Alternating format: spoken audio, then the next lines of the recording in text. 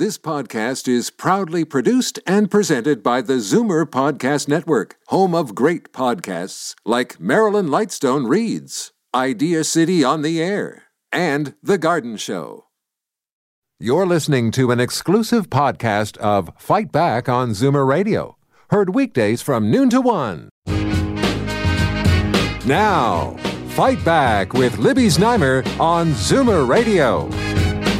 Good afternoon and welcome. Today we are checking in with Toronto Mayor John Tory, as we do periodically. This morning, as you heard in Bob's News, he just announced that wearing masks on the TTC will be mandatory, but no consequence for failing to wear one. There are lots of other developments since we last talked, so let's get right to it. And since the mayor is a veteran radio hand, I'm sure he'd be happy to take some calls, and I hope we will have a chance to do that. 416-360-0740, toll-free 1-866-740-4740. Mayor Tory, welcome. Thanks for joining us. Hey, Libby, my pleasure. Okay, so what's the point of saying that wearing masks is mandatory if there's no consequences for not wearing a mask? Well, I mean, the point is that we want to say to people, I guess in the strongest possible terms, that this is in the interest of protecting the health of other people. And as we are less able to guarantee physical distancing because people get back onto the TTC, that it is in the best interest of public health for you to wear one. You know, this is a practice being engaged by every major city in North America. None of them have chosen to enforce. And I think there was one place where they tried to do it and just found it was impossible. So I'll give you an example on the flip side. We said today there would be exemptions for children 2 and under and for people who had certain kinds of lung conditions where it would make it difficult for them to wear a mask. Well, imagine, us going up to somebody who has a lung condition, is not wearing a mask, and starting to quibble with them about whether they really have a lung condition, how do they prove that, or imagine going up to a child that was 2 years old and looked bigger than 2. So this was just going to lead us down a road which wasn't going to really be productive. What we want is for people to wear the face coverings. And we believe that when they have the case put to them, as we've been doing for quite some time, that as the transit gets more crowded again, which we hope it will become more well used, that it is in the interest of your neighbor's health, everybody's health, and the continued running of the public transit that you should wear a face covering. And I was on the transit this morning. I can tell you a majority of people are already wearing face coverings, and I think we'll get that number right up close to 100%. Because I think people want to help out. In Côte Saint-Luc, which is a suburb in Montreal, they've made wearing masks mandatory in businesses and in government buildings, as well as on, the transit that they're responsible for. And the onus is on business, and there are fines. And one of the main reasons they're doing that is that they have a very large seniors population. I mentioned it to Mayor Brown in Brampton, which is a hotspot for coronavirus. What do you think of that? Well, in our case, all these steps we've taken, whether it's with regard to people being asked to confine themselves to home for the last couple of months, as they well know, seniors being advised to stay in, now the mandatory wearing of masks on the TTC, this has all been based on advice we've received from our medical officer of health. So if she was to come to me at any point in time and say, in my view, in order to contain this properly and bring about the kind of recovery we want to see in Toronto, that we should be trying to impose an order with respect to the wearing of masks on a broader basis, I would support that, because I have relied without exception on her advice all the way through. I will tell you that in the case of our medical officers of health in Ontario, they don't generally have the power to order something as broad as that, so that would have to come probably from the provincial government.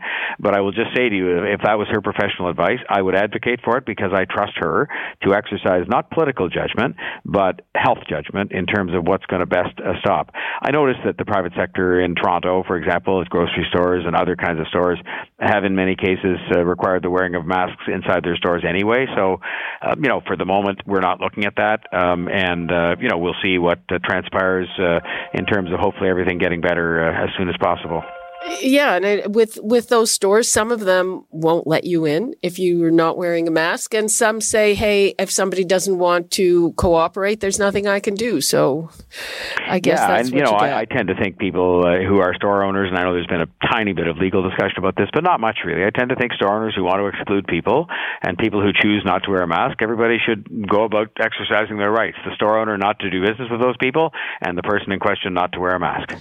In terms of getting people back on the TTC and feeling comfortable, you want people back on the TTC. You're adding bike lanes to give people other options, and there's talk about priority bus couriers. So my question is, I'm noticing every day more and more traffic. Are you taking, what is your best guess about how much more there will be people will be going back to cars with a single occupant, and what kind of allowance is being made for that? Well, that some of that I'm sure will happen, but what we're trying to, you have to remember, in a city the size of Toronto with 3 million people, there are many, many people who don't have a car. So this notion of going back to a car isn't a part of their reality. There are many other people who have a car, but who couldn't even dream of driving the car downtown, spending the money on gas, and then paying, $35 a day to park it, notwithstanding their concerns about health. So that's why we've made other options available for transportation, including bike lanes on the spine of the transit system. So you'll notice that the places where that was an appropriately properly executed I have sneeze. No doubt. That's why I had to turn right away from the phone. But, you'll notice the bike lanes that we are putting in place are on the spine of the transit system, so that people who, use that kind of route to get to work will have an option to bike or to walk. But I guess what we're going to have to see is, and it's one of the reasons as well, Libby, why what we've done is we have strongly encouraged people to postpone the return to work, companies, large employers, and they're going along with us, I think quite cooperatively, so that we can sort of have all this happen on a gradual basis and provide other options for people, so that we won't end up with sort of a gridlock situation. So we have to take these things, all of them, one day at a time, as we have to take the virus one day at a time. Right, but surely you understand that there will be people returning to cars, and that's going to impact traffic. Are you making any plans for it, or are you just going to wait till it happens? Well, what plans do you make? What we'll do is we have the ability to retime signals. We have the ability to, move around our construction schedule. One of the things we've done is to advance construction a lot during the quieter period, so that we can get that done, so it won't be interfering with roads to the same extent when traffic returns. But, we can't build any new roads between now and the time when traffic might come back. So, what we have to do is to really try and manage this as best we can, which we're doing. We have to understand the fact, as we do, because companies have told us, many, many more people are going to be teleworking on a more permanent basis or for a longer-term basis than were the case before, so that will reduce the traffic. So our job is to sort of manage this as it comes, but, I'm not sure what other measures we could take, because you can't expand the road space that's available. It's there. And so we're going to encourage people strongly not to, use cars who weren't doing it before. In fact, I would even like to see people who were using cars before use other means of transportation, including public transportation, including bicycles, including walking, including ride sharing. And that's what we'll do. Yeah, I don't even think that ride sharing, if having two people in a car masked who are not from the same family, I don't even think that's allowed. Yeah, I even meant ride sharing in the context of Uber cars, where both people are wearing a mask and whatnot. I wasn't talking so much about sharing the vehicle. I meant ride sharing in that context. And, if there's an Uber car on the road anyway, and if somebody was thinking of driving their own car and they use an Uber, then that's one car on the road instead of two. So, there is no easy answer to this question of what if everybody decides to drive their car, but I'm fairly optimistic, just based on what we know about the demographics of people who have cars, that, not everybody can afford to drive their car downtown if they have one. And so I don't think the number of people who will suddenly decide they're going to drive downtown is going to be as big as sometimes is projected. I have a couple of questions about the measures to open patios and expand them. So first of all, it's just if you have people on a patio and there aren't that many seats inside, what happens if it starts to pour rain? Do they go into the restaurant? Are they not allowed to? Just a practical question. No, but look, one of the, shortcomings, or whatever you want to call it, one thing that makes it not a full answer to the question of how these poor struggling restaurants can get back on their feet is obviously the case that those patios are of less use to them on the days when it's raining.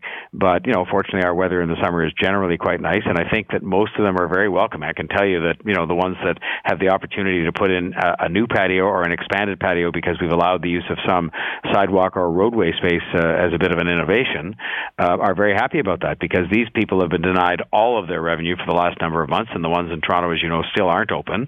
And so I think that, while they would be the first to say that it'll be a bad day when it rains because they'll be back to a situation where they have no revenue, they welcome the opportunity to have these patios available to them for the summer months, and so that's why we did it. We did it as well so people could have an enjoyable summer, but it was mostly meant to help these very hard-hit restaurants and bars have a better time of it than they might have had if they didn't have patio space, and recognizing as well, of course, that these patios will be required to have their tables 2 meters apart. So that means even on existing patios, which also had rainfall on them in previous years, they would have had fewer tables and therefore less revenue and less ability to get themselves back on their feet. No, I get that. What I'm saying, I'm sitting on the patio, enjoying whatever, and it starts or get an to umbrella. rain. I mean, I'm not trying to be hard-hearted about this, but just what people did on patios before. I mean, I would think in cases with patios before, the restaurant inside might well have been full and the patio, and so the people couldn't go rushing inside if it rained. They'd have to go home or they'd have to get an umbrella. And I'm not being insensitive to this. I'm just saying, look, we can't control the weather, and we know that in this country in all seasons, and we're making the extra patio space available as a bonus to people, and there is no rain plan that we have. How could we possibly have one? Okay, and speaking of patios, the mayor of King Street, Al Carbone, was out showing off his small patio, saying there's no way he can pay his bills with a socially distanced patio. Would you advocate for more help for restaurant owners? Well, look, the federal government and provincial governments have brought huge programs in to help with wage subsidies and what do they call it, emergency benefits for people, help for the landlords that the landlord has to apply for to allow some of the rent to be forgiven. So there's been no end to the government programs. The city government, in its own case, did what it could afford to do, and we deferred the taxes on that restaurant and every other one, the property for 2 months, and we deferred all the utility bills, and that's as much as we can afford to do. We don't have the same sources of revenue or borrowing ability of the other governments. So I feel very sorry for the restaurant business, and that's why we brought in this expanded patio capacity. And so, I hope that people can take full advantage of all of these different programs, including the patio program. And I feel very badly, but it's not a deliberate act of government that brought this about. It was a pandemic. And what we have to place first with the social distancing of tables at restaurants and patios is health. And that is what we will continue to do. And I'm sorry that has consequences for people. But it's just what we had to do. And we've been trying our hardest to get these things open as soon as possible. And hopefully there will come a day when we won't have to have physical distancing anymore. But that's not in my control. A lot of people are getting, I don't know what you would call it, pandemic fatigue. And they're kind of loosening up, and it seems that as we are opening up and restrictions are being loosened, there are a lot of contradictions. A lot of things really don't make sense. I mean, you can get a massage, but you can't get a haircut. You can't have a funeral or a wedding, but going to a huge demonstration, well, that's just fine. What's your view of that? Well, I think in the end, there's no question that there needs to be some sort of fine-tuning on some of these orders. And, of course, most of the orders that have been lifted or not lifted and some of the inconsistencies that have arisen are entirely provincial decisions, about haircuts versus, I think they said you could get you can get a haircut in some places but not get your eyebrows tweezed or something like that in the parts where it's going to open up. And so, look, I will say that every order that's been issued during this pandemic has been tweaked to some extent after the fact when some of these inconsistencies are brought to the attention of people making the decisions. Most of those decisions aren't decisions I make as mayor. They're provincial decisions, and I think they've been trying their best to do what the health people tell us to do. And I will say, Libby, people should understand this. Politicians, I think almost without exception, Doug Ford, Justin Trudeau, John Tory, have made decisions based on what we're told by the health experts. And that is what I think people would want, rather than politicians deciding what's best in a very serious matter that has taken thousands of lives across Ontario, 956 so far in Toronto, and I hope no more. And so, I was given a projection that showed back in March, an honest, straightforward presentation by the same health experts that said 4,000 people at a minimum could die in the city of Toronto. And I will tell you right now, I was scared by that, but I asked the first question right away, and I said, well, what do we have to do to stop that? And I was told a whole series of measures that, if yes, meant people couldn't get a haircut, they couldn't go out, they couldn't see their families, they couldn't do a lot of things. But as a result, I think we've minimized that loss of life and minimized, hopefully, the number of people who have this virus. And so, when there are inconsistencies and things like this that arise, I think we try to fix them, but we're also doing what we've been advised to do to stop people from losing their lives and from getting this virus and from a second wave happening. And that is what I will continue to do. Take the advice of our medical officer of health, who's a consummate professional, and she's given me good advice. It's been balanced, and it's been thoughtful, and I'm sure it will continue to be so. I just have a couple very quick questions. Some people feel like they've been scolded. What would you say to them? Well, I think the only kind of people that have been scolded, if that's happened, and I guess I've done a bit of that scolding, have been people who just deliberately and flagrantly didn't follow the advice and rules that have been put in place. So when we passed a bylaw, saying that people should keep their distance from each other in parks, and people just deliberately did not do that and sat very close to each other and were having parties in the parks, there's some scolding that's required there, because we're not talking here about something that would affect how the park looked or any of that kind of thing. We were talking about something that could affect the loss of life. We were just talking about 956 people in the city of Toronto have died from this virus. Thousands have been infected with it and put at risk, including a lot of elderly people. And so if some scolding is needed when people flagrantly disregard orders, bylaws, and other things that have been put in place to protect their health, then I don't know, what are you supposed to do? I think we've also tried to encourage people. We've tried to educate people. We've tried to persuade people. We've tried to, when I walked up to some of those groups of young people that I saw sitting in parks too close together, my first comment to them wasn't to start to lecture, but I'd say, so, I guess you all live together, eh? And that was my way of saying, clearly they didn't. There were like 12 people sitting there all together, shoulder to shoulder. And of course, if they had lived together, they would have been allowed to sit like that. And that was my way of introducing the subject. I think we've tried to do it that way without scolding, but sometimes scolding is required. People have to take a degree of personal responsibility for this. Government has done a lot of things to make, especially the lives of our vulnerable populations like homeless people and frail elderly people, as good as it can be. But there's a lot of personal responsibility that has to be accompanying that, and most people have exercised that personal responsibility. But if those choose not to, maybe deserve a scolding once in a while, just like kids do. Okay, well, your assistant is going to scold me if I don't let you go. No, I'm happy. You said you wanted to give me some phone calls. It's 12:20. I can stay here, but I'm also happy to leave if you want me to leave, but I'm happy to stay. I do want to get to one more thing, okay, and that is the issue of renaming the streets. You've said that a committee should be struck to look at renaming Dundas Street. There's a big Facebook petition. It's because of that Henry Dundas apparently blocked the abolition of slavery. Just what is involved with something like that, with renaming a street? Well, we have a process already that requires public consultation, because streets have been renamed for a variety of reasons over time, including reasons to give tribute to somebody, like where it's, Flower Street and you want to rename it after a person. And we have a process that's in place to consult the public and so forth. So what I've asked our city manager to do, because I didn't even know there was a Mr. Dundas. Yeah, I didn't know where the name came from. I don't know where half these street names came from. They're historic. And so we should obviously take up this issue that's been raised about who Mr. Dundas was, apparently, and what he stood for.